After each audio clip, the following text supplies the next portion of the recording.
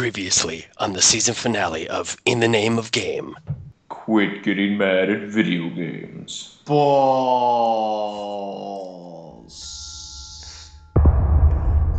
Okay.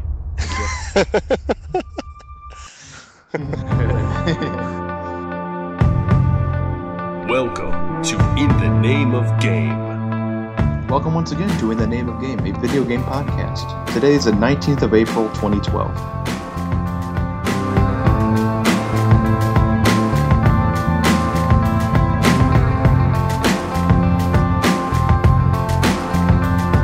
And welcome, everyone. It's been a long time. It's been, God, has it been almost like a month? It's been like a month. I feel like it has been. It's been a very eventful month. It's been pretty fucking crazy.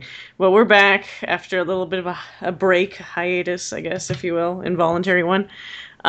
And we have missed a bunch of really interesting events, but we'll try to catch up, and we've got some new things, too, to talk about. We haven't introduced ourselves yet. Yes, I'm your host, AG. I'm your co-host, David. And I'm the other co-host, Colin. And Adam is mysteriously vanished somewhere. I don't know. Indisposed. He's off on a secret, super secret spy mission somewhere.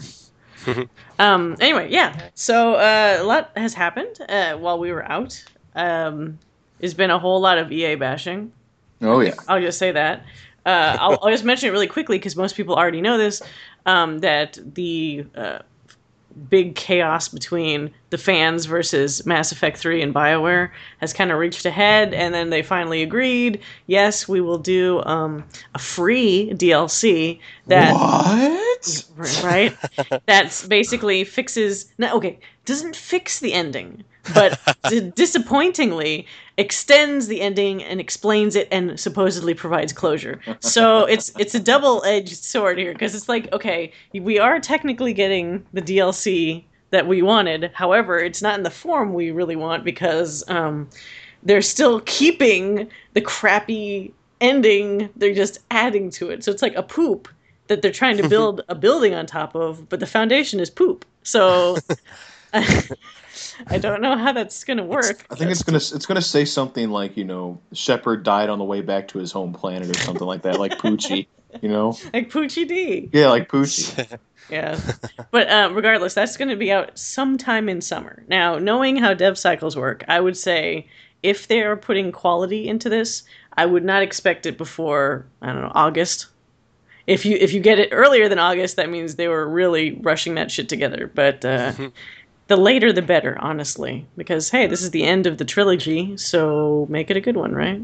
True. Yeah, so I just wanted to get that off my chest, just because that's important to me. So, Right. yes.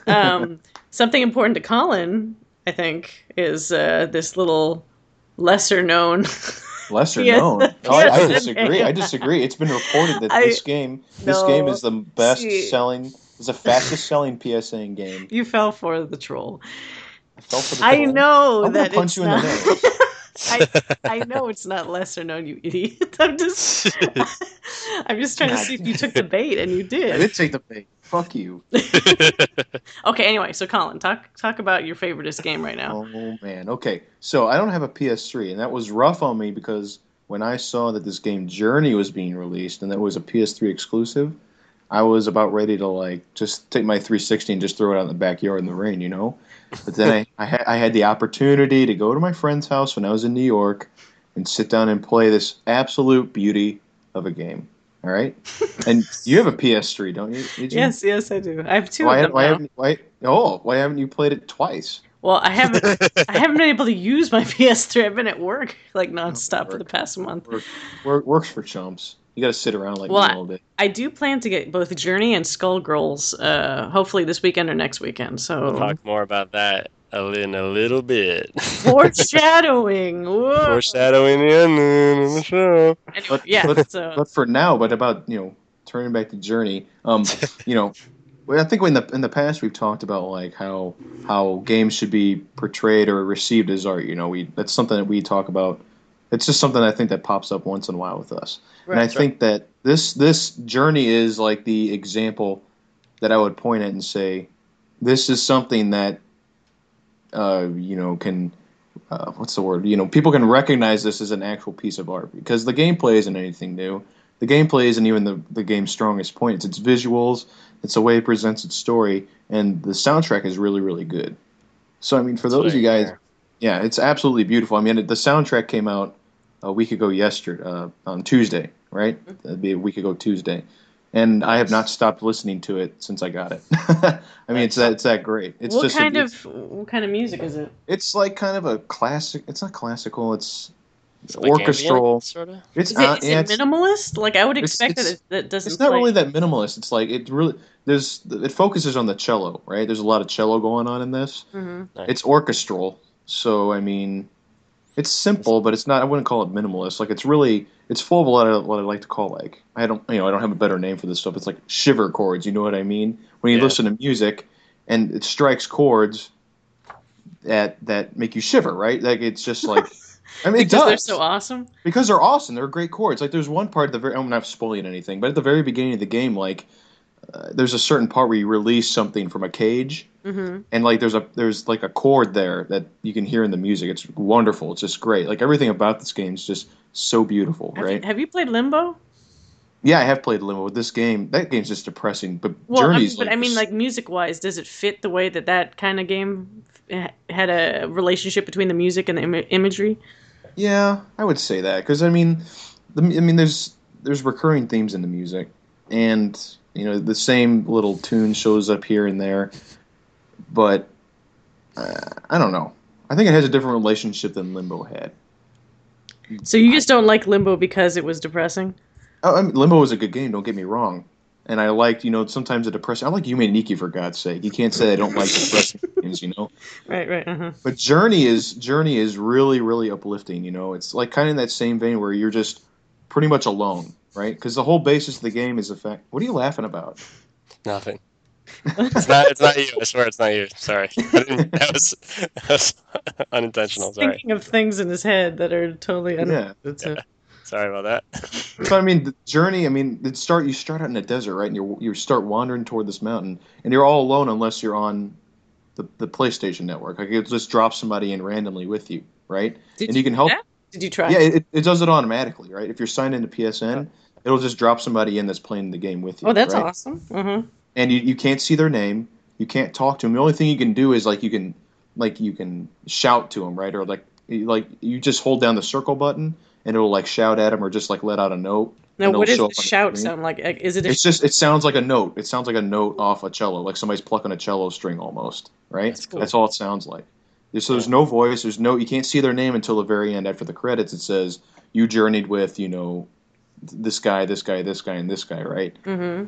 And sometimes, if you stay with the same guy, I'll just have one name. But sometimes, you have different names. It's really cool. It's it's amazing to see how the less you know about a person, the more willing you are to help them. Mm-hmm. And that's kind of what the designer had in mind when you read about what he wanted to do. It's oh my god, I love this game. It's so beautiful. It's a great game. It's not the best game gameplay wise, but I mean what they were doing. It's the same guys who did Flower and that game. It's for the feel more than. It's for the feel. You know what? It's about the journey. It's wow, that's clever. Yeah. That's a good one. That's what I did there. It was. I'm going to use this. This is going to be the example. It's Shadow of the Colossus. Yume Nikki in this game. That's game. You say games can't be art, Ebert. Here, I'll shove this in your face. And you'll like it. Yeah, you'll like it too. Stuff that in your sandwich. So if you don't play it by next week, AJ, I'm going to be mad at you. Okay. It's only so hard. I want to play it. It's just I got to find the time. I'm severely. You missed 2 PlayStations. Well, No? okay, one of them is my boyfriend's, but mine's the better one because it's the older version that still has the extra USB ports and shit. Right. Yeah. Yeah. Backwards compatibility. Take Woo! that, yeah. Take that, everyone. Yeah, okay. But yeah, I've heard only good things about it. Likewise, I've heard only good things about Fez. So I'm glad indie games are really picking up the pace with the... That's going nuts right now. Yeah, yes. Fez. I've been watching my roommate play Fez. Again, he bought it, so he gets to play it first, But I've been watching him play it, and the first time you play it, like the first run through, it's all platforming, Mm-hmm. but then it turns into like something like Myst or Riven, where it's really puzzle driven. I was really surprised, and I'm not sure if I like that or not. This thing seems built on platforming, like kind of, not revolutionizing, but like kind of deconstructing the platformer. But it's puzzles based off of the 3D element, right? Like having to rotate and. No, it's not really, because I mean, if you've played Riven, it's like you have to discover how the Dunny numerical system works, right? That's like the whole basis of the game, is figuring out how these numbers work, how these numbers are written, and stuff like that. Mm-hmm. And there's something that goes along with that in Fez. There's a really similar gameplay element, and I'm not sure if that works so well in a game that's kind of built itself on being a platformer. Like there's a whole language that these people use that you can apparently figure out. And I haven't quite gotten in that deep, but I've seen it. Seen my roommate get a little frustrated at it. So, which you probably enjoyed. No, yeah, I like seeing that. He likes seeing me get frustrated too. So happens all the time though. So yeah, that is pretty much a daily occurrence. But that one's only for Xbox, right?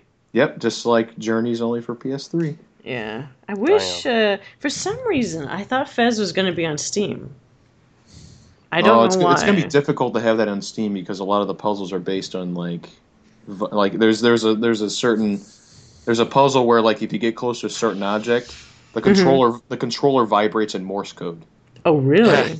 And because my roommate is a pilot, he knows Morse code. He can figure out. Are you serious? Yeah, I'm dead serious. That's cool. Yeah. And there's also a part where he found a QR code and he scanned it on his phone, and it gave him an answer to a puzzle. Wow, that's pretty creative. Yeah. There's all sorts of creative stuff. It's kind of crazy. Damn it. Yeah, well, good on them. I mean, I know there was a bit of a thing after the creator of Fez apparently said some inflammatory things about, I guess, the game industry. I can't remember specifically what it was, but I remember a while back some people were like, "Oh, this guy sucks." But then once his game came out and everybody loved it, they were like, "Well, he can say whatever he wants. I mean, the game is really, as long as he makes really cool games." And nice. But I mean, I think it's true, honestly. Like at the end of the day, you're not buying a game for what the dev says on like Twitter or something. You're buying the game for the game. So as long as the game is still high quality, who cares? Yeah, but so there's some great games there. Exclusively on the PC right now is a piece of vaporware turned tiny less vaporware. I think at one point on the show we had talked about the super non-existent Sonic the Hedgehog 2 HD project, which this indie group had been working on for a while. If you go to the Sonic, I think it's on sonicretro.org, or if you can just Google Sonic Retro, there's a whole website made by these dudes who, for seemingly forever now, they've been working on this like HD release of Sonic 2. And while it sort of went away for a long time, now you can actually download a playable alpha release on their website, and it's only for PC right now. Unfortunately, I mean, very much PC. Not even Mac can play it, but it's only Emerald Hill Zone so far. But because they're like still in such the early thing, but they've got like enough stuff done where they're like, well, let's just put it out there and get people playing it. So yeah, you can download it for free off their website and give it a whirl. And it's pretty fun to, for anybody who's a diehard Sonic 2 fan will love it because it's exactly the same stages, but just like, gorgeous graphics and redone sound. Is that the one where they have like for one of the levels like the whale from like Sonic Adventure like no, that was like some dude who. That was a guy who just like remastered some screenshots. I thought. Okay. Yeah, that was like a whole test where it was like, well, if it did exist, this is what it might look like in like sort of like Sonic 2 in the style of Sonic 4, is what that was. Okay. But this is supposed to just look sort of like a 2D, like it's not supposed to feel 3D at all. It's supposed to feel 2D and just like smooth animation, and obviously all the graphics are like up-resed. You can play it as high as like 2000, like up to a resolution of like 2000 by something. Wow. 2K version of the game, so that's pretty cool. That is cool. So has Sonic 2 HD been canceled? No, it's still going on. I think it's just that I think they were having some trouble maybe with the team. You know, the team was like either got busy or maybe somebody who was running the team sort of fell off because they stopped like updating for a really long time, and then suddenly they were like, "Oh, hey, everybody, now you can do this." You know what? I'm looking at their Facebook page right now. Oh yeah. Oh, it says they talk about good news. It says the bad news for the project far outweighs it. Unfortunately, we cannot replace our lead programmer, as Lost kept the source code for himself, making it impossible for the coded source material to be updated or used as a base for newer builds. So I think here it says right here, Sonic 2 HD is officially discontinued. Oh, well, I'm looking at that right now. This was 4 hours ago. It was posted. Yikes! Holy crap! Well then, never mind. Thank you, 4chan V. Jeez, that sucks. Wait, why? So he's being a greedy little bastard and like, nope. Yeah, he's pretty much just being a fuckhead. Damn it! Oh man, well, that sucks, huh? Well, sorry everybody. Well, some feel sorry for David, man. You gonna get your Sonic fix, man. I know. Well, no, I've got plenty of that. You got some other ways of doing that. Dude, I'm still. I mean, I don't know if I've talked about it on the show yet, but very briefly, I'm still going through my 2012 Sonic journey, where I'm playing through every single Sonic that is featured in Sonic Generations, like playing through all the games. I actually just finished Sonic and Knuckles last night. So. Oh man, how long did that take? It's not very long, right? Yeah, Sonic and Knuckles actually didn't take very long. In fact, I actually accidentally erased my game when I was halfway through it, so I had to start over again. But yeah, I've now played Sonic Colors. I've completed. I've obviously Sonic 1, 2, 3, and Sonic and Knuckles. I've just gone through all the Genesis.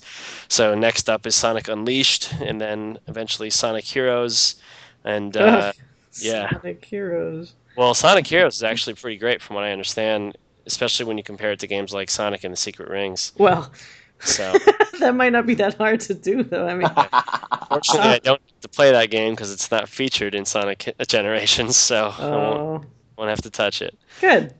But yeah, and then I'm saving the best for last. Sonic Adventure and Sonic Adventure 2 will be the last two ones I apply before diving into Sonic Generations. So pretty much I've just confirmed that I'm the biggest loser in the universe. But yeah. And then just to wrap up all this Sonic shit, so I found a fantastic gem on the internet the other day by accident. Apparently in honor of the whole 20th anniversary thing, Sega produced and released an official Sonic documentary called Sonic the Hedgehog: Birth of an Icon, and the whole thing is on YouTube right now. You can go check it out, and it's totally awesome. I was telling Iggy before we started the show that I fully suspected that it was just going to be some super bullshit, like giant long commercial released by Sonic that's just like, everybody was making mascots, so we did too, like that we've all heard a million times. But no, I mean, there is some of that, but this is like a all the way documentary with like some really cool and seriously raw information in there, where they talk about, and it's especially fascinating just because of how much the game industry has seemingly evolved, that like it sort of gives an inside look at what was it like to work in the game industry and to be competing at that level, circa 1992 basically.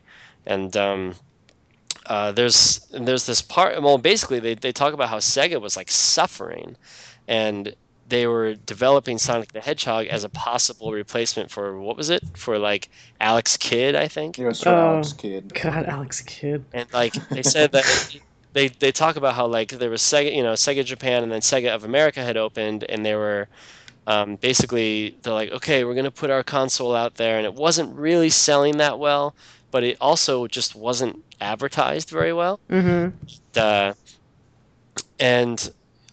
Like basically they were using it as a conduit to port arcade games. So like Golden Axe, Altered Beast, all that stuff came out, and it just wasn't selling.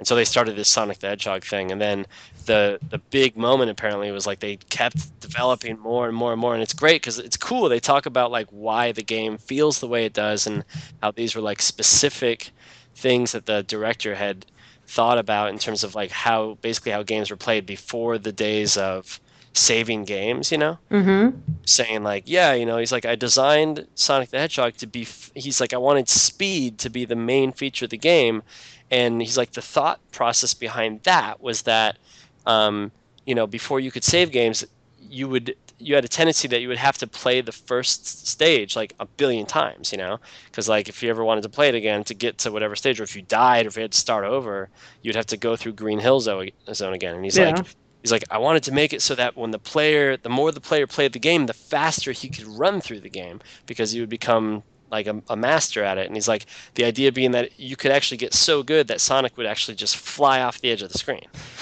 Which I'm sure all of us have experienced that. Yeah. And so yeah, I guess that's the whole inspiration behind this speed. But anyway, there's this epic moment where it was this amazing perfect storm of like, everybody hold your breath, I guess, where like they're, you know, Sega's making Sonic, that's sort of almost done. They've got like an alpha version out, and they're like just showing sort of like what Green Hill Zone looks like, and like Sega of America is like starting to get involved now, and like they're sort of taking a look at it, and they're like, wow, this is crazy awesome. And like it's beautifully art directed, and the game just looks really colorful. And they knew, they were like, well, I think that Nintendo is going to release a 16-bit system that's going to have like what I remember, it was like the Super Nintendo has like 2,000 something colors, you know.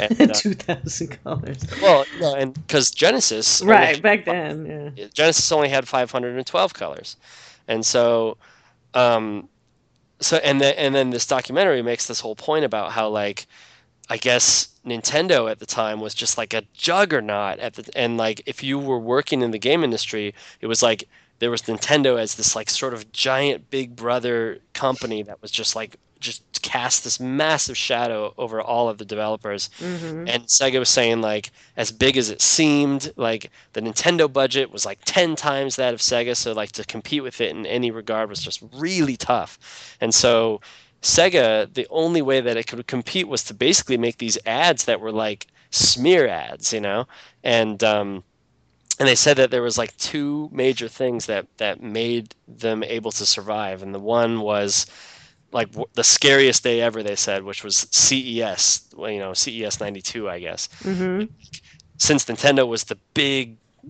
you know, vendor basically, they got to open CES. They had their big press conference, and they were like announcing Super Nintendo, thousands of colors, like Super Mario World, you know, cool. Like, and everybody's like, wow, holy shit, cool. And they're like, all right, everybody, and enjoy CES. And so like they were the only one. Oh god. Doors open, and apparently there's the Sega of America guy at the booth, which was just this tiny booth in comparison to Nintendo. And like literally the doors fly open, all the press people go in, some dude runs straight to the Sega booth and like sticks a microphone in the Sega guy's face, and he goes, Super Nintendo has thousands of colors, Sega only has 512 colors. Your response. Oh god. Yeah, and I guess the Sega of America guy plays it totally cool, and he's just like, come with me, I want to show you something. He brings the reporter into this room where there's two televisions set up, and on the left is Mario World, and on the right is Sonic the Hedgehog. Sonic the Hedgehog is like on demo mode, and it's going through Green Hill Zone, and the Sega guy goes, you tell me which monitor has more colors. And I guess the reporter was like, wow, and was just totally blown away. But did he mention really more processing? Did he mention I thought that was going to be the birth of blast processing. Yeah, blast processing, pulling it out of his ass, basically. I guess there was one more thing that happened, and you can look this up on YouTube too. But Iggy, you might actually remember this advertisement. That there was this ad that ran that I guess was a controversial ad, and Sega, you know, after that CES, they're like, okay, well, we know we have a good product here. And Sega of America got together with the director of Sonic the Hedgehog, right? They were like, okay, we have like one opportunity to kick Nintendo in the face. And and they basically said like, you know, I guess at the time, North America was like the huge game market, and that's where all the money was coming from at the time. And so Sega of America was like, well, we're just about to release Sonic the Hedgehog, but not yet. And they were like, okay, what could we do to like really we got to stick it to them, and we only got one chance. And so they went to Japan and they talked to the president of Sega, and I guess they were like, okay, man, we've got two things to tell you, and you're not going to like it. And they're like, think that this is the way to beat Nintendo. And they're like, the first thing is we want to make Sonic the Hedgehog a pack-in game with the Genesis. And the president immediately was like, what? What? What are you talking about? He's like, Sonic the Hedgehog is A+ software. And he's like, he goes, if you're telling me that I'm going to take the A software and pack it in with our, for free? Oh, God. Our software? It's like, no, the money is in the software. And then the two guys just didn't say anything. And then they go, yeah, about that. We also think that we should lower the price of $99 to $149. And the dude, I guess, jumped out of his chair and kicks the chair across the room. He's like, you guys are fucking idiots. And he's like, no. And he like out to leave. I guess he gets to the door and then he turns around and he says to the Sega of America guy, he goes, I hired you to find me a way to beat Nintendo. And he's like, and if you really think that this is the thing that's going to beat Nintendo, then do it. And so after all that yelling and so sounds like Steve Ballmer. Yeah. So they put together an ad that, and I don't know if this rule was an old rule or if it's a rule that's only in Japan, but apparently if you advertise your competitor in your commercial, say it in a sort of negative way. This is probably why commercials have the phrase "the other leading brand" and they don't actually say the brand. Yeah. But apparently, if you do that, you have to clear it with them. You have to clear it with the competitor. So they didn't, or something? So they made this ad, which you can find on YouTube, which is this sort of POV shot of somebody going into a game store, right? There's like a car salesman sort of guy, and there's two televisions set up, one with Mario World and one with Genesis, and this was going to be the commercial that was going to announce to the world the new price of the Genesis, and it has giant price tags. And Nintendo says $199, Genesis $149. The car salesman guy is sort of like, "Hey, how's it going, buddy? Let me show you this new thing. It's called the Super Nintendo, and look at all these colors." And the POV dude puts his arm up and points to the Genesis and says what's that? And the guy's like, well, this is Genesis, it's $149 and it's got Sonic the Hedgehog, but you don't want to be interested in that. Look at this more expensive mission. This is what it's clever.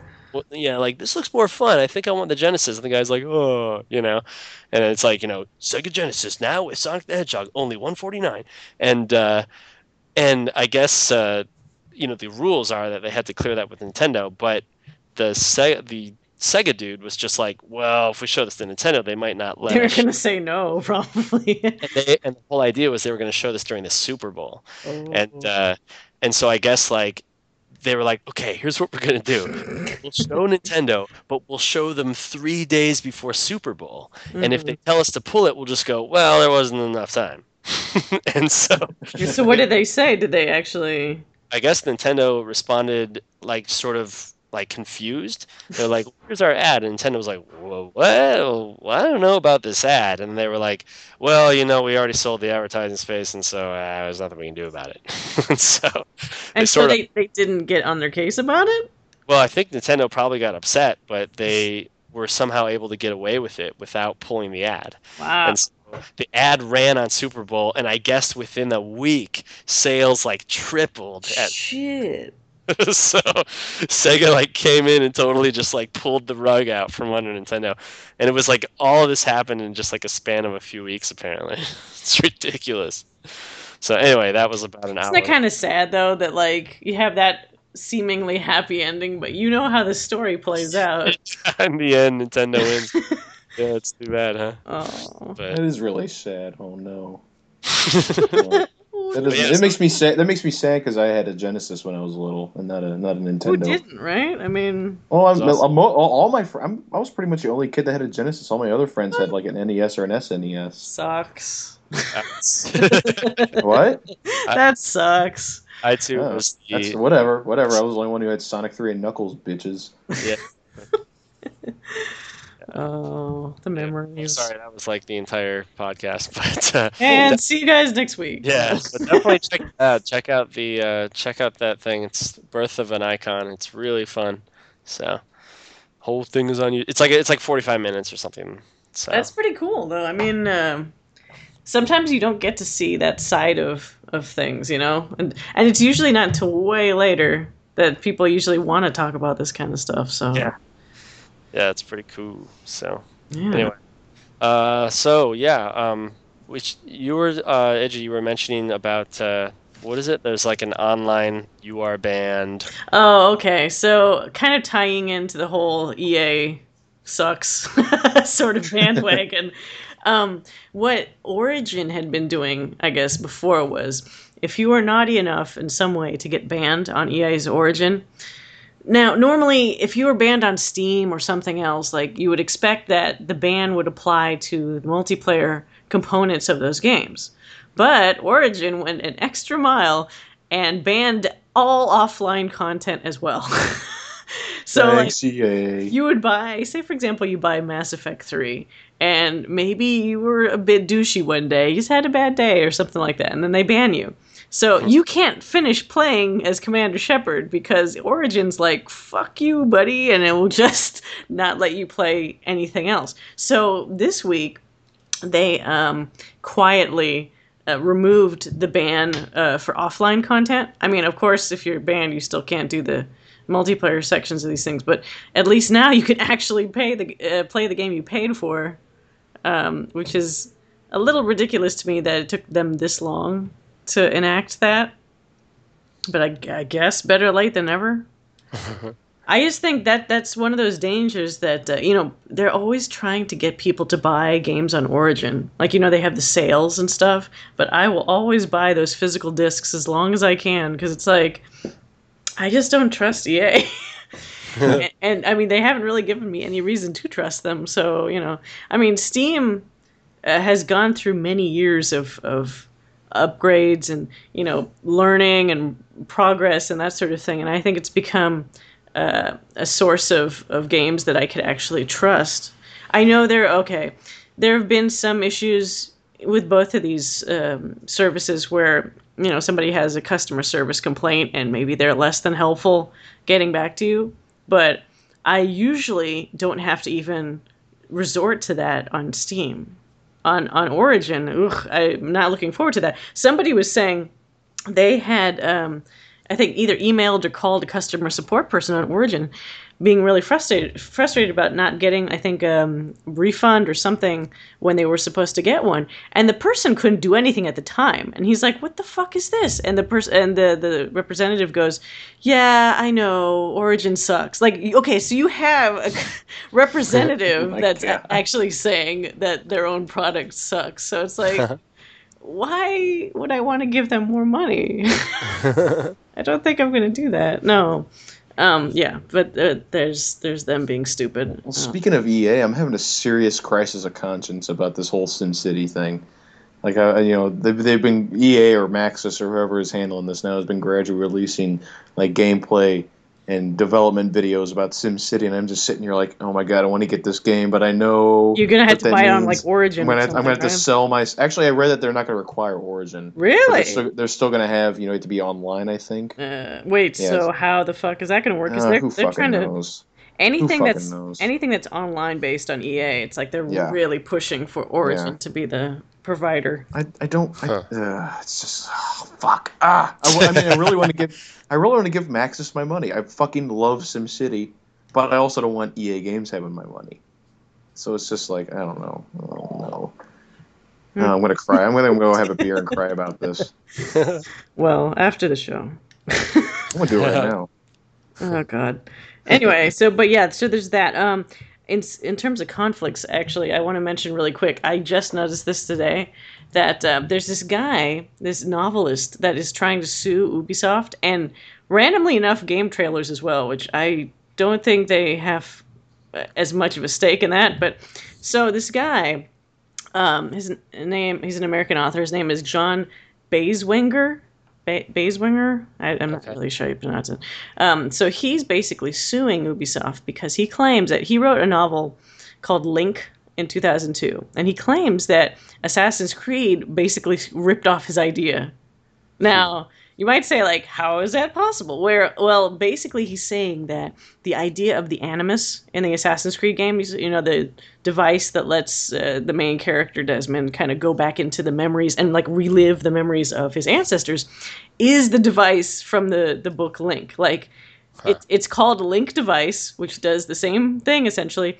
Let's see what it says. Access ancestral memories, relive specific moments in history, just like the Animus. So, in terms of the assassin side, it says his novel discusses assassinations and has spiritual and biblical tones that are also found in Assassin's Creed. That sounds a bit more vague. However, the device does not. So I'm really curious as to how that's going to go. And right now, he's only, and I know it sounds like a lot, but really, he's only seeking $5.25 million in damages. Now, that's millions. However, the Assassin's Creed games have made like billions. I think the Assassin's Creed franchise is worth more than God itself. Yeah. So the thing is, he wants that in damages, and he also wants a cessation of future copyright infringement, which is sort of funny, because if 3 is the last Assassin's Creed game, I guess that's naturally kind of going to be accomplished, unless, you know, maybe they work out something with him or not. Yeah. But it's funny that he asked for $5 million in damages, because it sounds like a lot, but that actually sounds like something that could be arranged. You know, like I can totally see Ubisoft, if they don't have much of a case here, working out at least some kind of settlement close to that with the guy. I'm imagining like a hilarious image in my head of like Ubisoft at one end of the table with like 3 executives. And this dude on the other end, and the dude like so super mad and being like, "You guys, you know, and I've got hard-clad proof and all this," and the other dudes on the other side of the table like sweating like crazy, and then being like, "I've got all this. I could take you to court and blah blah blah blah blah. So here I am with my court order, and I'm suing you for $5 million." And the Ubisoft guys being like, "Oh no!" So it's like Austin Powers. $1 billion. Yeah. like, oh, damn. Well, dude, you won. Just, like fighting. Well, realistically, if you got $5 million, you're pretty much set, unless you do something really stupid to. Unless you're a total fuck up. Yeah. So it might be smart on the side of this guy to look for 5.25, because it's like, okay, you might actually get that amount instead of being one of those idiots asked for like $80 million or something like that, where it's starting to get into that realm of, you know, I think we're just going to fight this instead. Because we're going to pay for amazing lawyers to just destroy you. And that's the thing. Like, I'm sure there is a fine line between like a payable rate and one that they're like, no. No, we're not going to do this. But I do think it's interesting. If that is accidental, that's a hell of a coincidence. Like, because it does sound, I mean, it makes me kind of want to read the book, which maybe is another good reason for him to do the suit, because it's going to draw attention to it, and people are going to be like, well, I want to check out this book and see what it's about. So he'll get the settlement and more people buying his book. So you should put a little sticker on the front of his book, as seen in the testimony, the popular Ubisoft trial, as court ruled in Ubisoft versus John Beiswenger, as seen on Court TV. Exactly. Yeah, but so I thought that was pretty interesting. I mean, this isn't like one of those things where, you know, like there's a patent and someone's like, hey, I also was planning a motion control device. You know, like it's like, right. But you could have done that differently. You know, this sounds a bit more specific, so there actually might be some weight behind it. But I guess we'll see what happens with that. You know how slow court cases move anyway.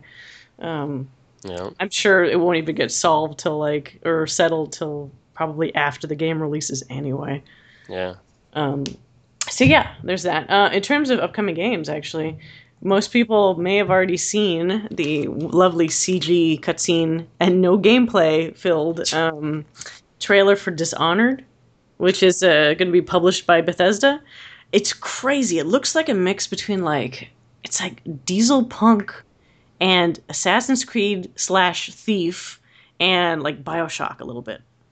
Have you guys seen it? Have you seen it? No? I haven't seen it yet. No. It actually looks pretty cool. So it's this stealthy guy. He's in this very what did someone call it? On Joystick they call it early industrialization era neo-Darwinism. So so what's weird is like they have people in these kind of I guess it's technically futuristic mech type things because we obviously couldn't have them now, but it looks like it's in an old, like, that's why I say diesel punk. It's like not steampunk necessarily, but like a diesel punk sort of era where you have cars for some reason on rails, like train rails, but then you have like mech suit robot people that are also wandering around. And then the main guy is this stealthy dude that does assassinations, but in addition to using, regular weapons, he has some kind of marker or something on his hand that when discharged lets him either slow down time or do like a blast or something like that, which is the part that makes me think of BioShock. And it's first person too. So this is another element that reminds me of actually Thief. Like I thought at first before I saw the company and the name, I was like, is this going to be Thief 4? Because they were teasing that for quite a while. Like the only thing I've seen of Thief 4 is the fucking title that they made. Like, oh, Thief 4 with like for thief. It's like where I think the E is like a 4 or some shit like that. Okay. Do you remember seeing that? No. Yeah. People are like, how do you pronounce that? Yeah.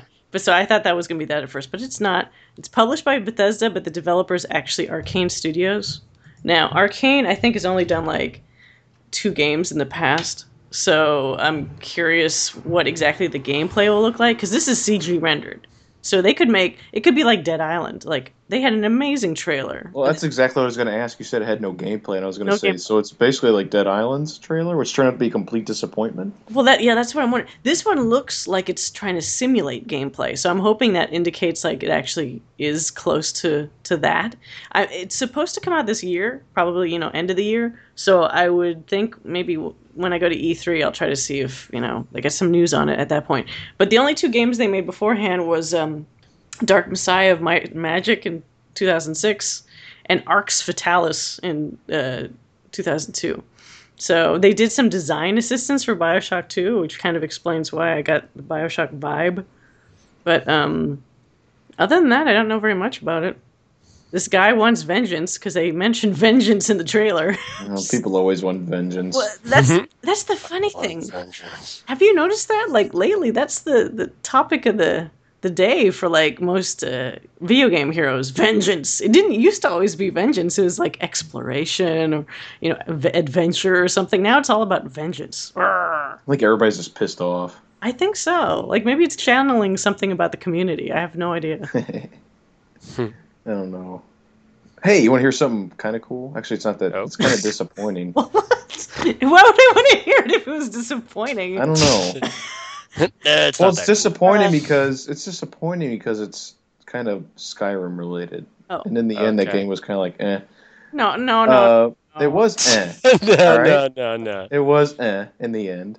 All right. It's only Bethesda is adding over 200 Kinect voice commands to the 360 version of Skyrim. That's cool. So basically what they're saying is that I can sit in my living room and yell Fusroda, right? Is that basically what they're telling me? I would assume. That I could. Oh my god. I'm going to drive my roommates crazy. But I thought you said you weren't excited about it. Well, I'll be excited to piss my roommates off. God. So we have a shameless plug for a good friend of ours whose long personal journey has come to an end. We've mentioned before on this show one of our former colleagues was developing an independent video game. And that video game happened to be... And now that shit finally is out. So... It is called It is. Sorry, I was distracted. Anyway, yeah, so it's finally out. It is available on XBLA and PS3. It's called Skull Girls. We've mentioned it before, and the fighting game is totally all the way out now. It's amazing. It's totally surreal to see it showing up on like Metacritic now. You know, it's getting great reviews. It's last time I checked, it had an 80 on Metacritic, which is like, you know, like we've talked. It's funny, we've talked before about how like, you know, there's sort of the old game rating system and the new game rating system, and I sort of feel like Metacritic is like the last place where it sort of averages out to be like how old, you know, GamePro reviews used to be. You know, so it's like an 80 on Metacritic actually translates to places like IGN giving it like a 9.0, you know. Yeah. So but the game is great. They're giving it great reviews, and the the users are responding extremely positively. I looked at it on it had, last time I saw it had like a 4, I think it was like a 4.2 rating on PSN out of 5. That's so good. It's pretty good. Yeah. Holy crap. But as you were saying before, one thing that they desperately need is a move list, apparently, for all their characters. Yeah, so there's still no move list. It's funny, actually. There's a subreddit for Skullgirls. You can go to like, you know, Reddit/r/Skullgirls, and there's like hundreds of users on there all discussing the game right now. And you know, there's like one of the most upvoted discussions is the move list. Basically, people are like discovering the moves and just posting it themselves, basically. And but I talked to Alex the week that it came out and was sort of asking him like, well, what is he doing these days now that the game is out? And he's sort of in a cave, I guess. You know, he's not like really hugely like going crazy or anything like right now, but he is obviously like keeping an eye on like how the community is responding. Yeah. And I asked him like, well, are you working on another game? And he's like, well, it's going to depend on obviously how well the sales do on Skullgirls. But in the meantime, he's working right now. The team is working right now to release updates, and updates, of course, will include things like Move List, probably right within the game in the extras menu. But if before then, it'll also be on the Skullgirls website. So, but yeah, I asked them, our friend Alex is a rather eccentric guy, and he had one of the best quotes. For those of you who aren't familiar, the game is a fighting game with eight characters, all girls, who are fighting for something called it's like the skull. I'm not sure exactly what it is, but it's basically this MacGuffin item. This like, isn't it a heart or something like that? The skull heart, I think, can't something remember. like that. Skull heart. I still need to buy it, so I have to. I got some catching up to do. It's a mysterious, basically like each one of the characters sort of has a question or something that they are trying to get solved, and they're hoping that this device will help them. Or, like for example, I forget what her name is, but one of the main characters, she kind of just doesn't know who she is anymore. She lost all of her memories, and she has like a demon attached to her head, and basically she has to work with this demon in order to win this competition, and hopefully when she gets this device, it'll get her memories back. So that's just one example out of the 8 girls. So, but yeah, the day it came out, I remember I said to Alex, I was like, "Holy crap, dude!" I'm like, I said, how do you feel? Do you feel like you just had a child or something? And Alex's response was, I feel like I had 8 girls and they can all fight each other and fly. It's like, that's probably the best way to say it. Well said, Alex. Well said. So if we're extreme, I know we've talked about it before, but if we're extremely lucky, we might be able to get him on the show and maybe talk about the whole experience and how he's doing and how the game's doing and everything. Yeah, that's awesome. that's an in the name of game exclusive right there. Well, exclusive. I'm sure maybe other places have interviewed him already. But... No, it's an exclusive, okay? But we're his pals. We're his buddies. He doesn't know me, but he's my buddy too, I guess. Check this out. This is as surreal as it gets to me. Like I was on an online like an online like chat lobby the other day, and I was saying to somebody, I was like, "Hey, I'm like, do you have such and such?" And they weren't responding. And I was like, "Yo, are you there?" And they were like, "Oh," and this is like somebody I don't really know even. And they were like, "Oh, sorry," but they're like, "I'm kind of distracted. I'm watching a video stream of this game." And I was like, "Well, what? And they're like, yeah, I'm watching like there's this online video stream of people playing a tournament right now. I was like, they're like, it's a new fighting game. It's called Skullgirls. Oh, and you were like, what? I was like, oh my god! Like, immediately got a hold of Alex. I'm like, dude, people are like streaming video, like playing your game right now. He's probably like, yeah, I know. Literally, when I tried to, yeah, I mean, Alex is so laid back. Like, when I first messaged him, and I was like, your game is on IGN. I just watched the video review, and his response was just like, that's pretty cool. Hey, did you hear that Morgan Freeman doesn't even like man, or like he links me to like some like Slash Film or something, some article. He's like, LOL, man, it's hilarious. And I'm like, dude, wow. Isn't your mind like buzzing right now? But yeah, that's how humble he is. Yeah, he's an interesting fellow. So yeah, but so yeah, everybody buy it. Yes, everybody buy it and play it. It's definitely worthwhile. Like, there's so much creativity that's in that series that, well, I mean, that game, I'm hoping it becomes more of a series, like, they build on it. But yeah. he has so many interesting little ideas in his head. Like, I would love to see what he comes up with next. Yeah, certainly. Yeah, like, hopefully this is, like, the gateway to more Alex Ahad games. Yeah, I really hope so. The gateway drug to fighting games. It's really funny, like, I was looking for the credits. There's like the game credits in the game, and I mean, this is Alex's baby, you know what I mean? Like, yeah, it's his thing. And so I fully expected when I opened up the credits for his name to be like super huge, and it to be like, creator and messiah of Skullgirls, Alex Ahad. But no, like, he's like I think he's like the fifth name down on the list. And wow. It starts, and it's like, I forget what the name of his company is that he made for this thing, but it's like, something games, and then there's like someone CEO, someone COO, someone like financially, like this and this, someone chief creative officer, and then finally it's like, creator / art director Alex Ahad, and then like 75 trillion other names go up. I'm like, oh my God. I believe they had like contractors and stuff for some of the animations. So it's like, he probably, this is my assumption only, I guess we could verify with him later, like, I'm assuming he did a lot of like the main keys for a lot of the animation, to kind of set it up. And he obviously did the character designs. But yeah, I'm sure he kind of did the foundation essentially for the look and feel of the whole game. And then there's a if you go to the Skullgirls website, there's a really cool featurette on there. There's like a video that you can watch that's and it has Alex in it, and he's talking about that process that you're describing right now. Like, he breaks it down, and he's like, he says exactly that. He's like, I would go in and like basically sketch out the main ideas. He's like, and then this whole team of animators like made it look great. And they have to mimic his style too, because it's like they've done a pretty crazy job of making all those designs look consistent.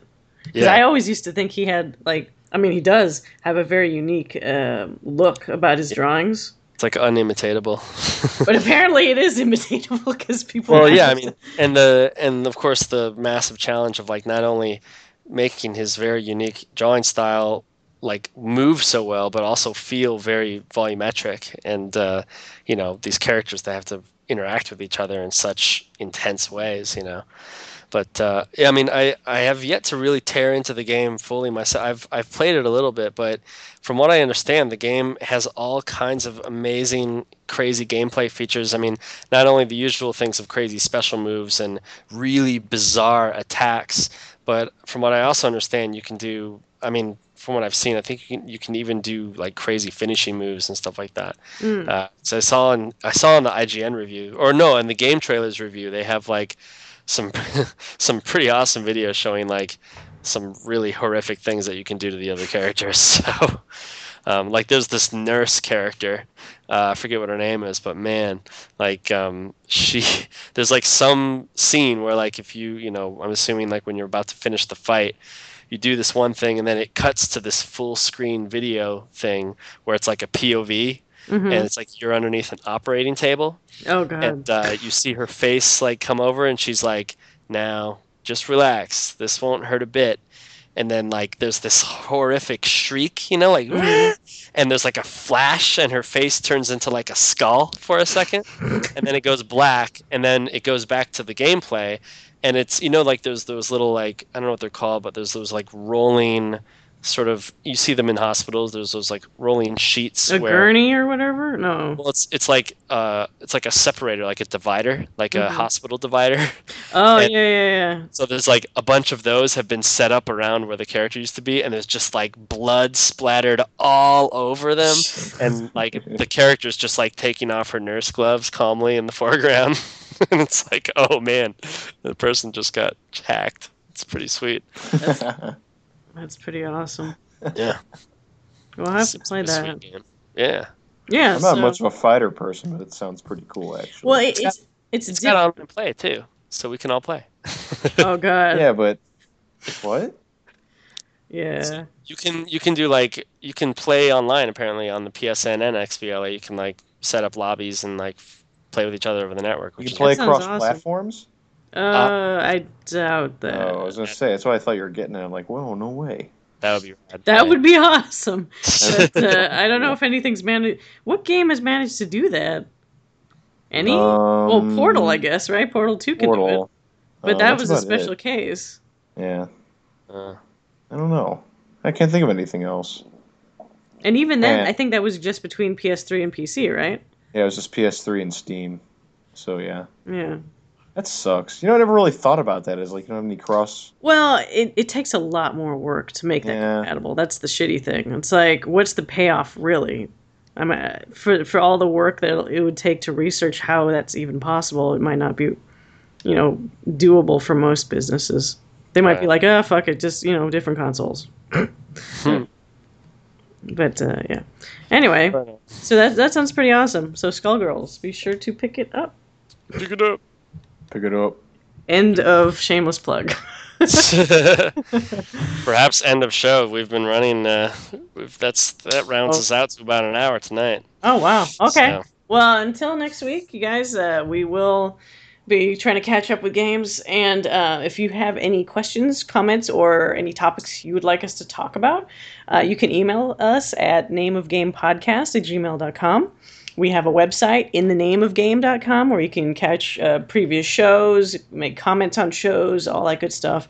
We have a Facebook group, In the Name of Game. We also have Twitter, @InTheNameOfGame, so we announce whenever we have a new episode on that on Twitter.